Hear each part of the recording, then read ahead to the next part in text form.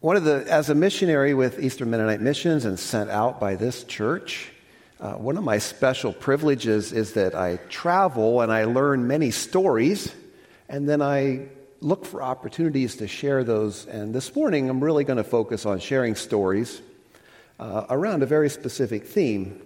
But one of the things I did was worship in many different churches over the last month. And in one particular church in Paris, Châtenay-Malabry Mennonite Church, the meeting host said, please tell your church that we greet them in the name of Jesus. So I'm just taking that message from Paris, and your Mennonite brothers and sisters in Paris greet you. We're part, as members of Mount Joy Mennonite Church, we're actually part of a very large global Anabaptist family. Anabaptist movement started in the 1500s, in the beginning of the Reformation time. It's a time of religious ferment. There was all kinds of controversies and challenges, and in the middle of that, some people who started the Anabaptist church had a spiritual reawakening and a rediscovery of the teaching of Jesus. We're going to look at a film clip that features a reenactment of Michael Sattler and his wife, Margaretha. Michael was one of the earliest theologians who wrote a confession of faith for what became the Mennonite Church. So he and his wife were both in monasteries. He was a monk. She was a nun. His job in the monastery was really not a nice one. He went around with soldiers and collected taxes on behalf of the duke. And somehow that was part of his work as a monk in the church. So it's not a good job. So when he found a new life in Christ, he broke his vows of the Catholic Church, and so did Margaretha, and they got married. And they had to find a new way to support themselves, and they tried weaving, but they were really bad at it. This sets you up for the clip that we're going to watch now.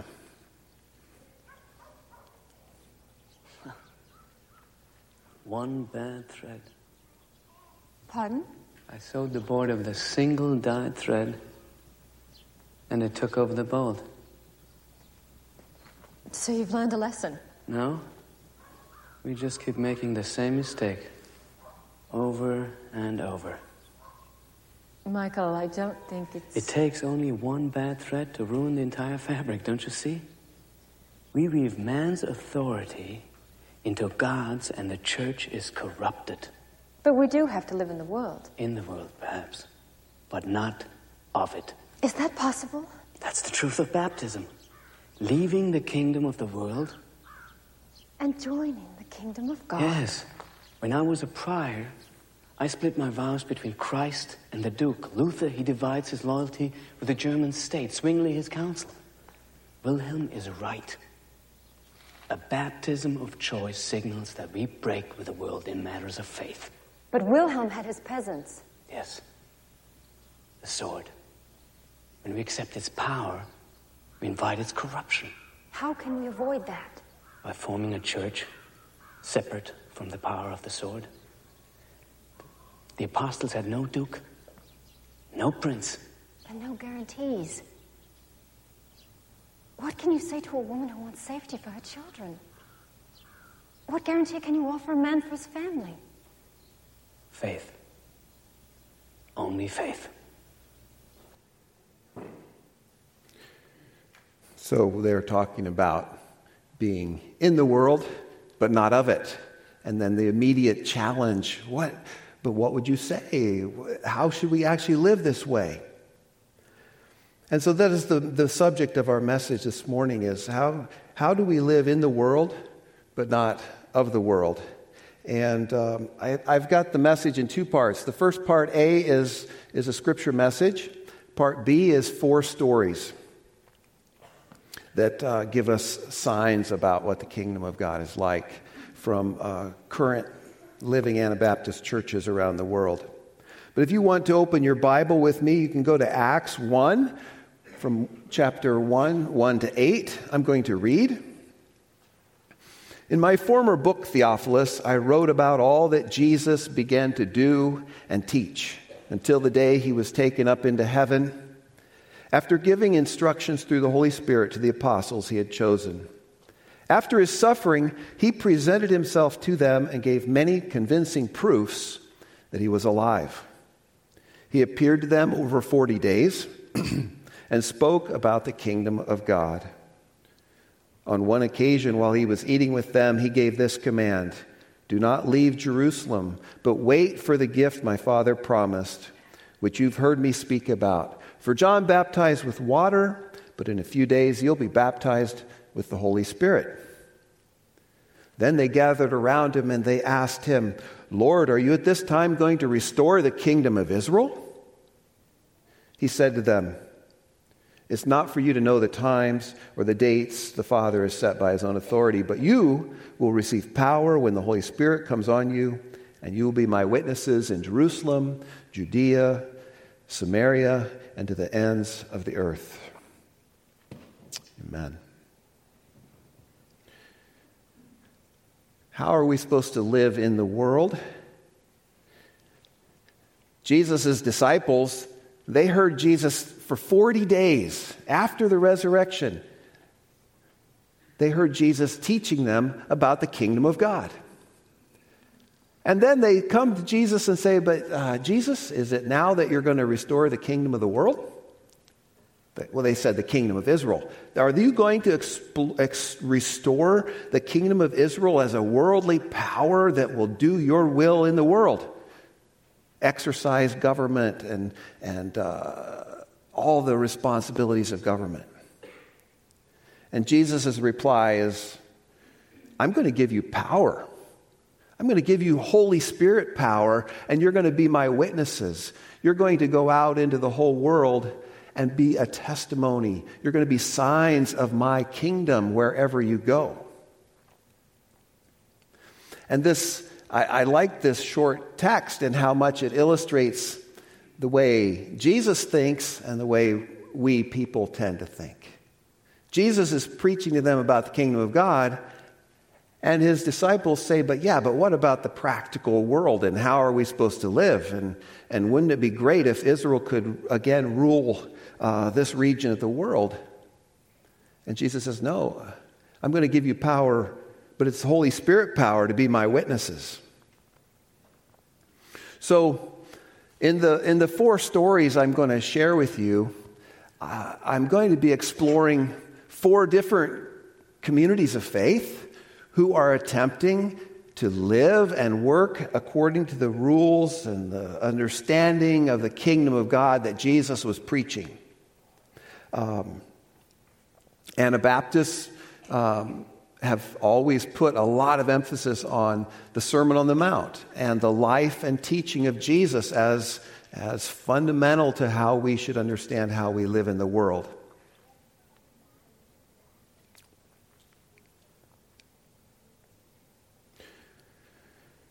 Okay, part B.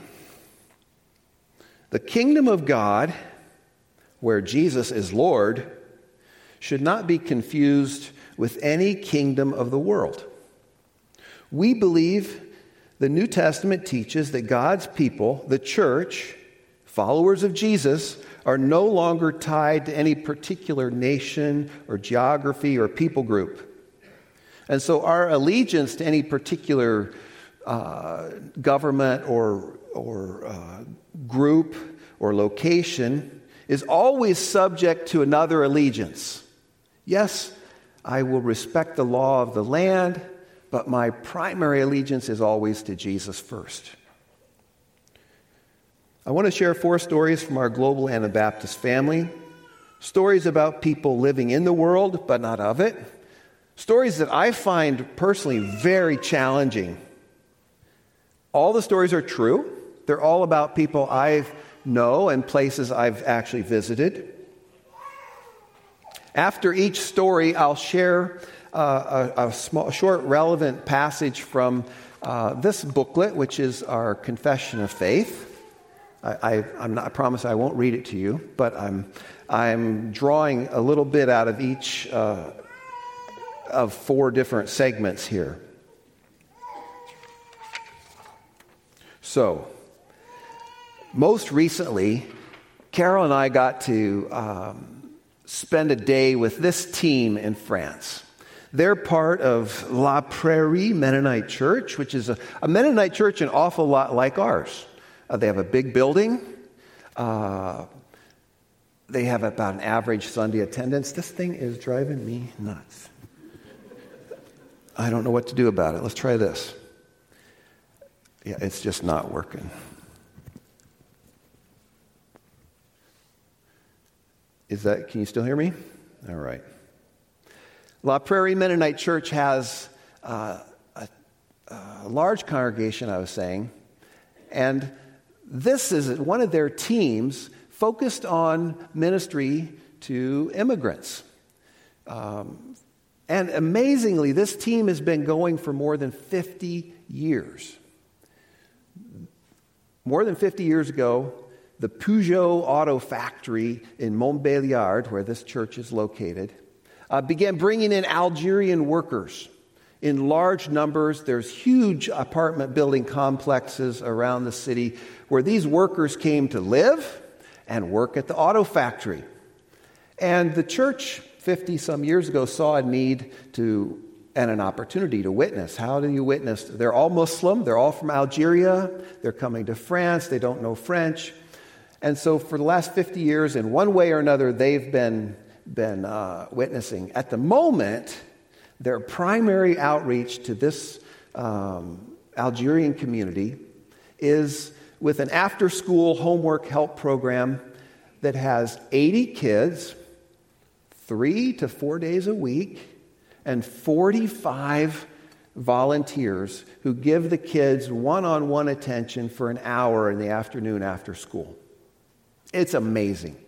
It's run by a retired school administrator, and the order and perfection of how it's all just put together was really astonishing to me. In the picture, you see people that are from the United States, Switzerland, Uruguay, and France. So it's a multi-ethnic team. And they even have one Algerian Christian who serves on their team.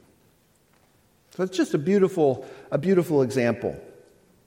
And one of our Anabaptist values is to understand what we mean when we say the church of Jesus Christ.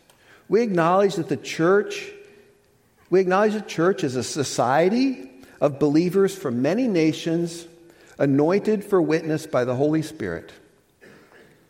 A place where divisions between races and nations and classes and genders can be healed as we're reconciled and united in the church. Participation in the church is voluntary. Our earliest, the founders of the Anabaptist movement, they were so strongly committed to freedom of choice. You can't baptize someone against their will. You can only do that when they're an adult and able to make a conscious choice about it. And they met regularly. The church is to meet regularly. The earliest Mennonite Confession of Faith, or Anabaptist one, the Schleitheim Confession, says you should meet 3 to 4 times a week to read the Bible and pray together. And it's a worldwide body. The body of Christ is not tied to any particular nation. It's one body worldwide committed to Jesus. The second story is from Indonesia. Most of you probably know that I've been working on a documentary film about peacemaking in Indonesia. And Indonesia is a country with lots of natural disasters because they're on what's called the Ring of Fire that goes around the Pacific Ocean. So they've got lots of volcanoes, earthquakes, floods, and tsunamis. So much so that the Mennonite Church has started a search and rescue team to serve their nation. And these are young Mennonite guys on the search and rescue team. I got to go to one of their training days. A fascinating thing, though, half of the search and rescue team are Muslim youth from a militia group, and half are Mennonite youth from the local Mennonite church. They're all together getting training from the National Search and Rescue Service. See, for the Indonesian Mennonite church, they see a very clear opportunity to give a peace mission in their community. Their community has experienced over the years a lot of violence and a lot of radical Islam violence. And the way they've decided to work at it, one of the ways, is this search and rescue team that has both Mennonites and Muslims on the team together. It's part of the church's bigger plan of peace building and witness. And their regular service as a search and rescue team is a sign of the kingdom in their community. So this is the church in mission. We believe the church is called to proclaim and be a sign of the kingdom. Christ has commissioned the church to be his witnesses, to make disciples of all nations, baptizing them and teaching them to obey everything that he has commanded. The search and rescue team is part of the larger church's plan to bear witness to Jesus through both word and deed. Story number 3 is from Nigeria. The Church of the Brethren in Nigeria is a big church, over 1 million members. In the 2010 to 2020 up to present, the church has suffered tremendously. Thousands of members of the Church of the Brethren in Nigeria have been killed by terrorism, and 75% of all their members became refugees, internally displaced people who had to flee their region of northeast Nigeria where Boko Haram was attacking and burning their churches. I learned that many of them fled to other cities and other countries and started new churches, so their church has actually grown because of this. There are more members today than before they experienced terrorism. In 2015, I got to go and visit the region where this church is. And this past winter, I heard Dr. Dauda Gava speak at E-Town College. And listen to what he told us.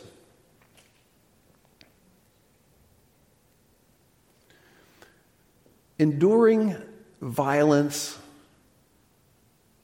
After enduring violence at the hands of the terrorist group Boko Haram, the church is spreading into regions where members fled and established churches. Okay, next slide. There we go. He says, although the church was seriously affected, it concentrated on reconciliation, reconstruction, and relocation of members. In the last 5 years, they've been able to start slowly moving back to their farms and their churches. Okay? The church took a stand in supporting both Christians and Muslims that were returning from displacement. So the church and Christians in Nigeria suffered a lot. Boko Haram killed thousands. But what you may not know is that Muslims also suffered, and Boko Haram killed tens of thousands of Muslims. So the violence against Christians was very severe, and the number of Muslims who died was actually even far higher. So when EYN, that's the Church of the Brethren, began moving back in, so did other Muslims begin moving back. And the church initiated a dialogue between Christians and Muslims to foster peace. He said, this shows that we are, EYN, is a historic peace church. When I heard Dr. Dauda Gava speak at E-Town College, he told me what it's like now having moved back. He said, we Mennonites are there. We Church of the Brethren are there, but so are Boko Haram members. In fact, he says, we know them and they know us. He said, about 2 years ago, he said, I met the man who burned down my father's house and burned down our church. And I said to him, I want you to know I've forgiven you. And he said the man didn't know how to respond, and they broke off the conversation.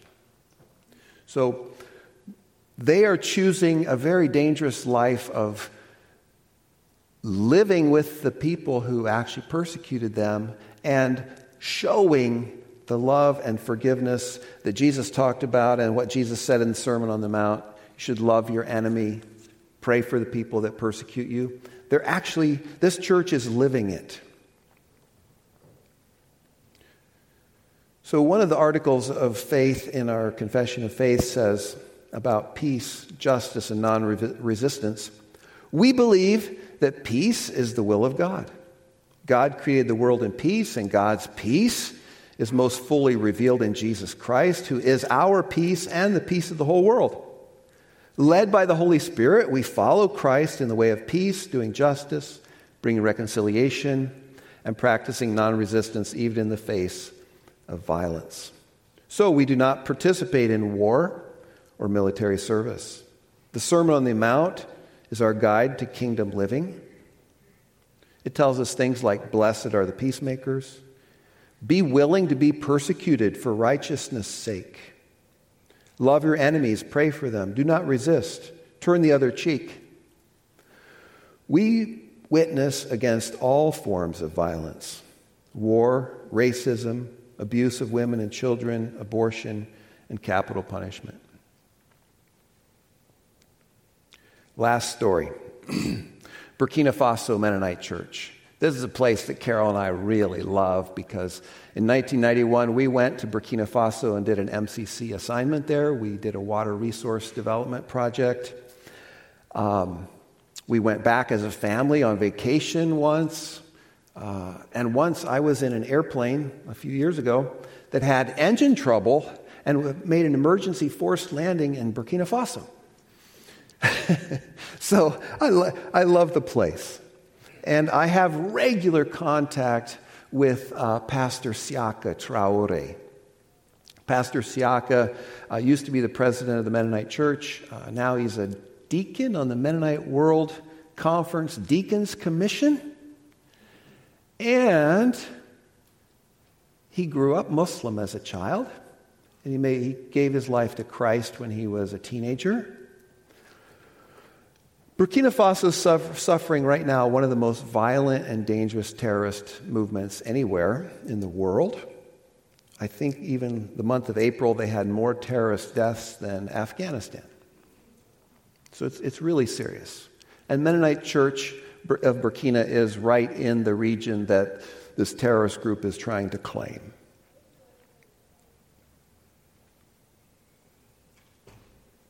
They've got, well over 1 million, I think 1.5 million displaced people. They've got most of the schools in a whole half of the country are closed, so children don't go to school. And farmers can't farm. All the horrible things you can think of. On top of that, the government recently took a new effort in their anti-terrorism efforts that shifted from like anti-terrorist effort to sort of all-out war. So there's just indiscriminate bombing of suspected villages and those kind of things. And here's the crux of the matter, though, for the Mennonites in Burkina Faso. The government announced a special war tax to pay for this effort. And they've taxed all the different social groups, including churches. And so there's a really heavy tax that the Mennonites are supposed to pay for the war effort. What should they do? They've decided, no, we can't pay a war tax. We'll be happy to continue serving the refugees, even as we do now, and we'll even do more. We love our country. We want to serve our country. We'll take care of all these internally displaced people that have moved into our city, but we can't pay this tax. For them, they see this as a violation of the teaching of Christ to love and pray for their enemies. So what should the church's relationship be to government and society? As citizens of God's kingdom, we trust in the power of God's love for our defense. The church knows no geopolitical boundaries and needs no violence for its protection. The only Christian nation is the Church of Jesus Christ, made up of people from every tribe, tongue, and nation, called to bear witness to God's glory. The governing authorities have been instituted by God for maintaining order. We respect and pray for the governing authorities. We participate in governmental and societal organizations, so long as that does not violate the law of love and holiness taught by Christ, so long as it does not compromise our loyalty to Christ. And we care for and we seek the welfare of the city, wherever we may live. So the kingdom of God is where Jesus is Lord, and should never be confused by any other kingdom or with any other kingdom of the world. We believe that the New Testament teaches that God's people, the church, followers of Jesus, are no longer tied to any particular nation or geography. So our allegiance to any of those groups is always limited by our allegiance to Christ. So how can I bring these four stories together? I'm going to go back to the video clip we had at the beginning. I see in these four stories God's people struggling to figure out how to live in the world, but not of the world. In each of these stories, I see the people saying, we're really part of this world. The French Mennonites are saying, we see all these Algerian immigrants around us struggling and their kids don't get the help they need after school. So they're very actively part of their community. Just like in Burkina Faso, I know for a fact that the Mennonites are really going out of their way to feed and clothe and house internally displaced people. They're very much caring about their world, and they're actively involved in their community. And at the same time, they're saying, but our allegiance to Jesus trumps the allegiance we have to our government, who's asking us to pay a war tax. In Nigeria, they're saying, we're all moving back into this community, and it's very dangerous both for Christians and Muslims. So as a church, we're going to care about everybody in the community without really asking whether they're Christian or Muslim. I love those young guys I met on the search and rescue team. I got to interview them, and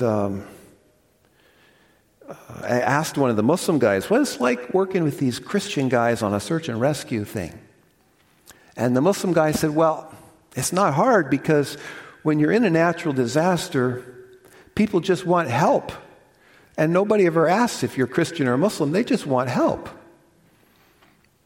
So I love how these churches around the world who I've got to meet have found really meaningful ways to be involved in their community and be faithful to Jesus. So what does this all mean for us? I think it's really simple. We need to be involved and present in our own community.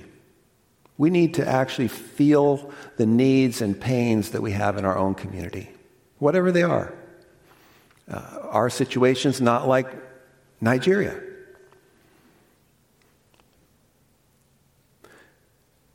And the way we respond to those needs is to live according to the way of Jesus. Jesus is Lord over absolutely everything we've said. So how does that affect how we live in our community with our neighbors facing real problems in our community? One thing I learned from almost all the stories I shared with you is they're serving and obeying Jesus even if it hurts. And I think that might be the hardest challenge of all. It's easy when it's easy. But what do you do when it actually hurts or costs you something to live out the teaching of Jesus in your local context?